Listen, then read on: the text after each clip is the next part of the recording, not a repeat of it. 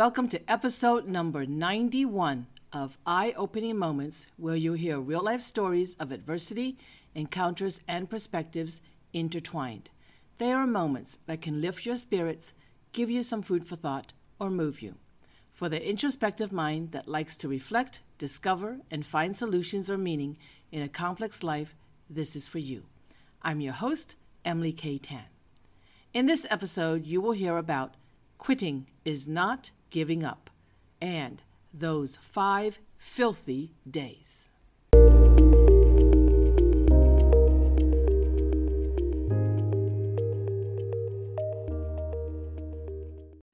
Quitting is not giving up.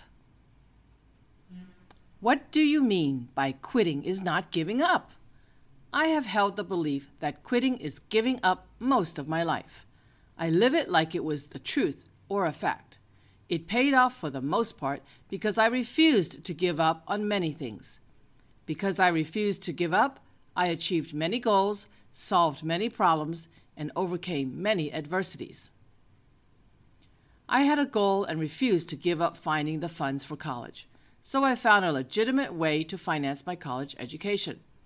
I was poor at making sales as an independent contractor, but I didn't give up until I made a 5-figure income monthly. I was in a gravely difficult situation.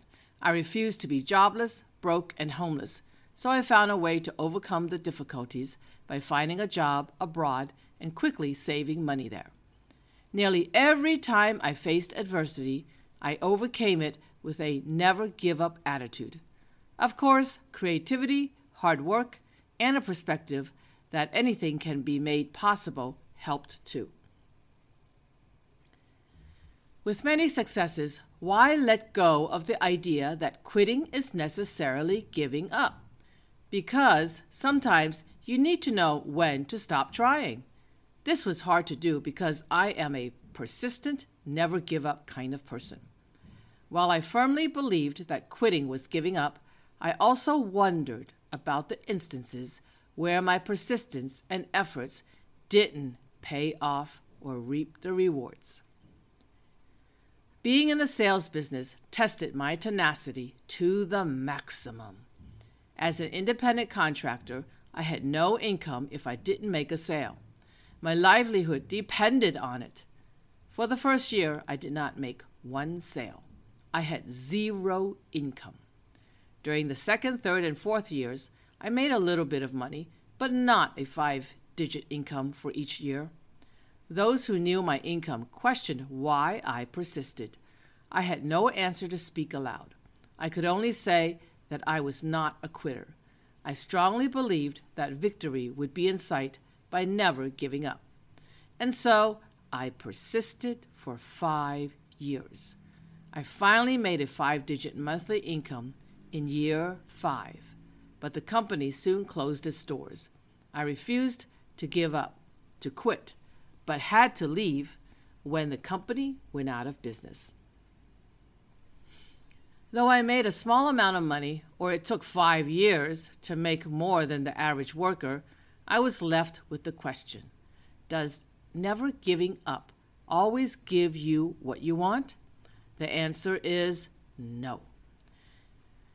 Soon I concluded that you need to learn or know when to stop trying. Know your limits. I don't think I was ever cut out to be a sales lady, but my character persisted until I had some results. Sometimes certain personalities are more suited for some professions than others. It took a while for me to accept that. Maybe I should have quit sooner, and then I wouldn't have struggled for so long and put myself in dire straits.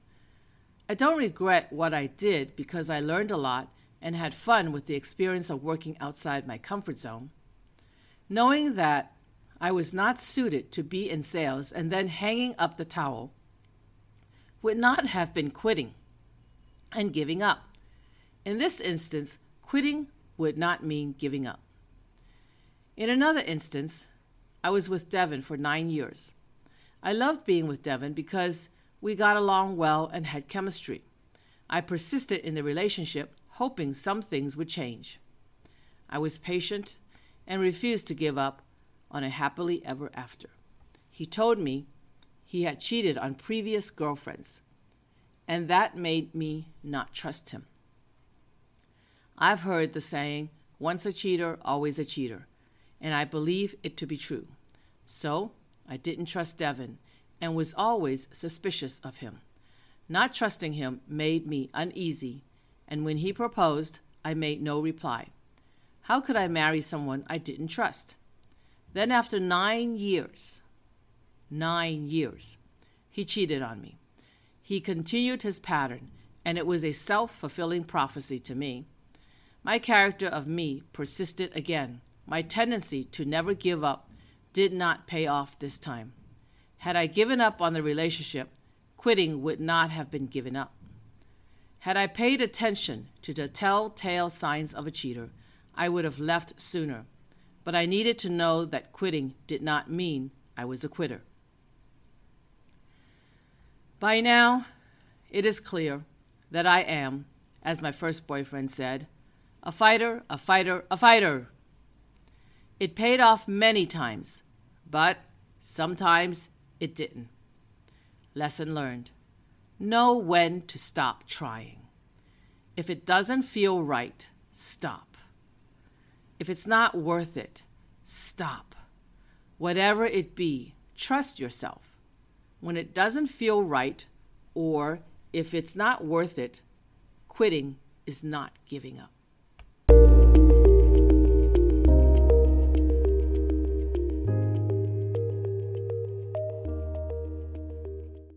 Those 5 filthy days. Having booked a 5-day trip to learn Kung Fu in the mountains of one of the places where this martial art originated, I was ecstatic. Ever since I was an early teenager, I dreamed of throwing kicks and punches after watching numerous Kung Fu movies from Hong Kong. Little did I know that the most memorable part of this trip would not be the Kung Fu practice, but the filthy 5 days endured. As an early teenager, I had a friend who loved reading and watching Kung Fu stories. We went to matinees, which always included a double feature of one Kung Fu movie and a romance movie. My friend Yasmin enjoyed Kung Fu, and I enjoyed the romance.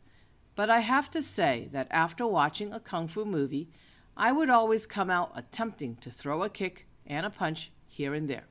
I'd find myself unable to do it, but it looked so easy in the movies. I dreamed I could be agile and athletic, but I never did anything remotely to get to that place. Though I never did anything to realize the dream of becoming a martial artist, I continued to dream and see the picture of me throwing kicks and punches in my imagination. Then one day, while browsing the internet, a Kung Fu program caught my attention. In the faraway mountains where Kung Fu began, I could learn a few moves from seasoned instructors in a few days to months or years. The price was most reasonable, and I seized the opportunity and immediately registered for the program and booked a flight out of the country. Upon arrival, one of the instructors picked me up. I was thankful to know what I booked online was real. After an hour-long drive, we arrived in the mountains, where there was nothing to see but mountains and mountains. I welcomed the peace and quiet and looked forward to a relaxing time with spouts of force practicing Kung Fu. I was soon led to my place of temporary residence. I got a large room with a single bed in it.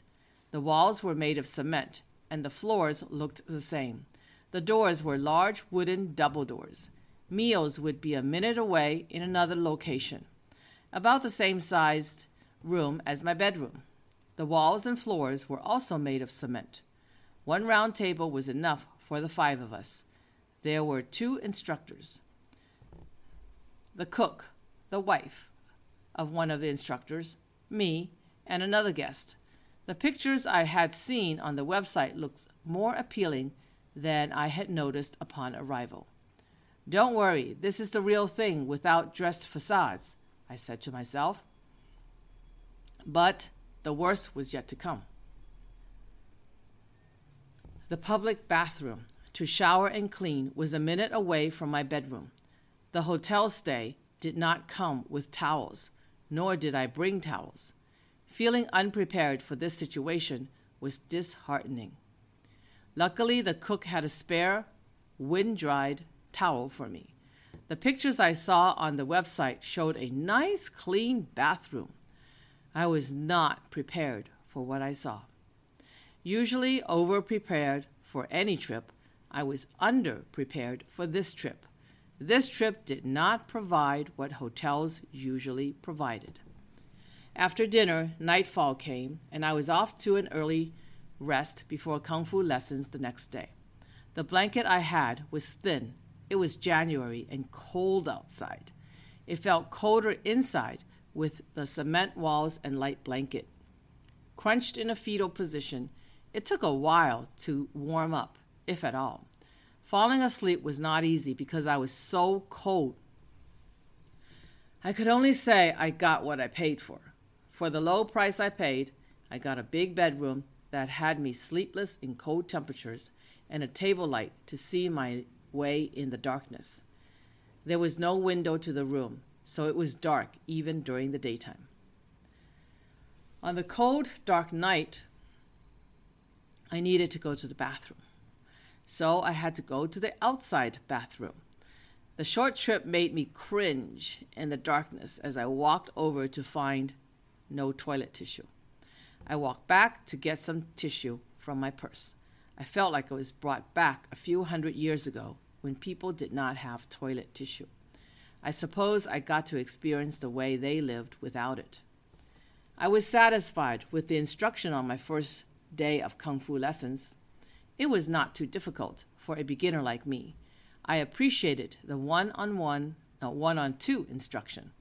Even though there was only another man receiving instructions from two expert martial artists and me, I was okay with it.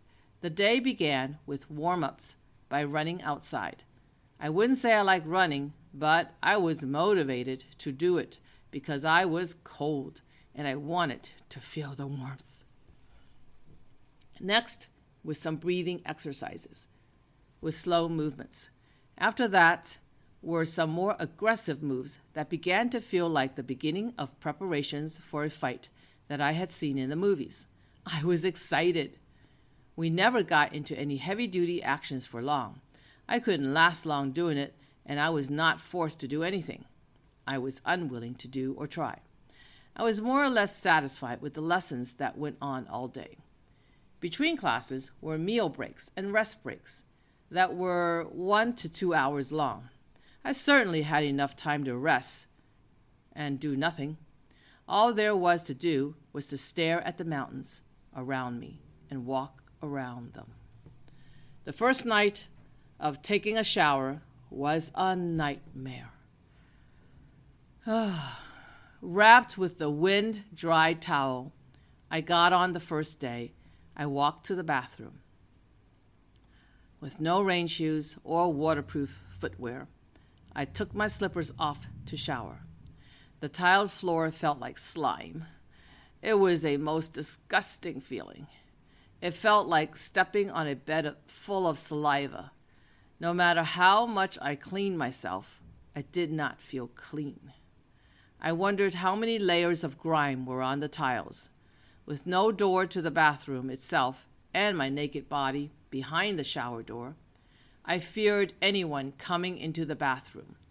Though there was some hot water, the cold outside air blew into the bathroom, giving me chills.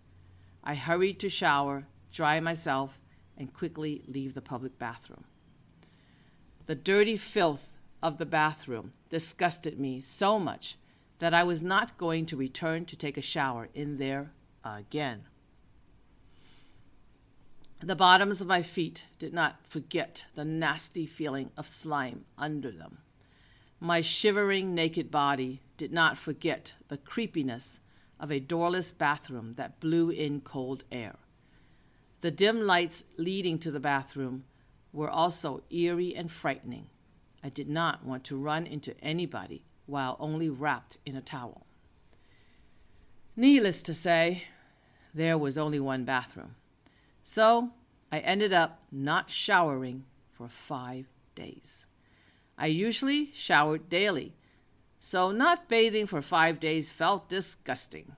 I only went to the bathroom to brush my teeth and wash my face. There was a bucket in my bedroom. It was strange to have a bucket there, but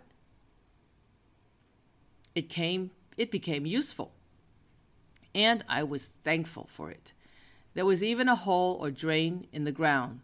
I used the bucket to urinate and dumped it in the hole in the ground. Luckily, the room was so big that the hole was a distance from my bed, so I didn't smell the urination.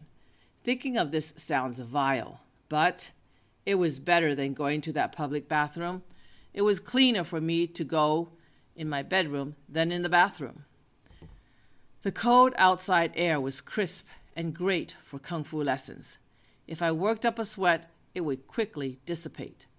When I felt dirty, the mountain air would help me feel refreshed.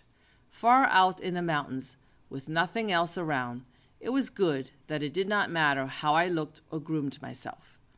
With a filthy bathroom, I was in no mood to care for my appearance. I could only be glad that I could brush my teeth and wash my face daily. After 5 consecutive days of filth, I finally returned home to take a shower, a long shower. I soaped, scrubbed, and rinsed my body. Right after that, I repeated the process. Then I did it again. The total was 5 times. I needed to take the grime off the bottoms of my feet. I needed to rub off 5 days of dirt. After 5 showers, I sat on my bed feeling clean and fresh, with dirt, grime, and slime removed from my skin.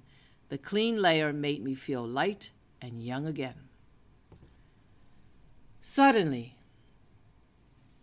I envisioned all the bad things that happened in my life, as if they had caked on top of my skin, and I didn't know how dirty or how many layers had accumulated. I was filthy dirty, and it was about time I cleaned myself with 5 showers, one after another. After all the showers, I realized how much trash I had slapped on myself without getting rid of them. Physical, external dirt could be easily cleaned off with a bath or shower. But what about all the other kinds of dirt I carried? My anger and hatred of others, bad deeds, evil thoughts about others, desires to hurt the people who hurt me, and other bad thoughts or past actions consumed me. I felt so light and free after the 5 showers, and too soon I felt heavy with my bad and evil thoughts about others. The 5 days of filth I endured seemed nothing compared to the filth I carried for weeks, months, or years. The filthy 5 days were easily cleaned in a matter of minutes, but the dirty thoughts, cruel actions, and horrible feelings I carried in me were never cleaned or dumped in the garbage. They piled up, and I got used to the stench and forgot I had them. No wonder I felt heavy, even on a happy day. I must work to clean off the dirt and grime I carry in my mind. I never thought that a trip to learn Kung Fu, to realize a dream, would end up with much food for thought on cleaning up the dirt within me. I must hurry and make a list to identify them, eliminate them, and begin feeling even lighter. I must free myself. By unloading some, I may have the energy and agility to do a few more Kung Fu kicks.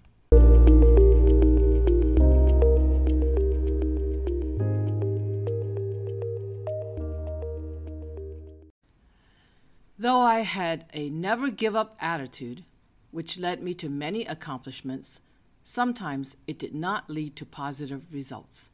I came to conclude that sometimes quitting means stopping to do what will not produce positive results or is not worthwhile. Though I had filthy grime to clean off the outer part of my body, I discovered I had more internal filth in my mind, which needed cleansing too. Next week, you will hear 2 new real-life stories called Closed versus Opened Career Doors and Transit to Another World. If you enjoyed this episode of Eye-Opening Moments, please share it with others. Subscribe. Support the show by clicking on the link in the description or go to inspiremereads.com and leave a message. Thank you for listening.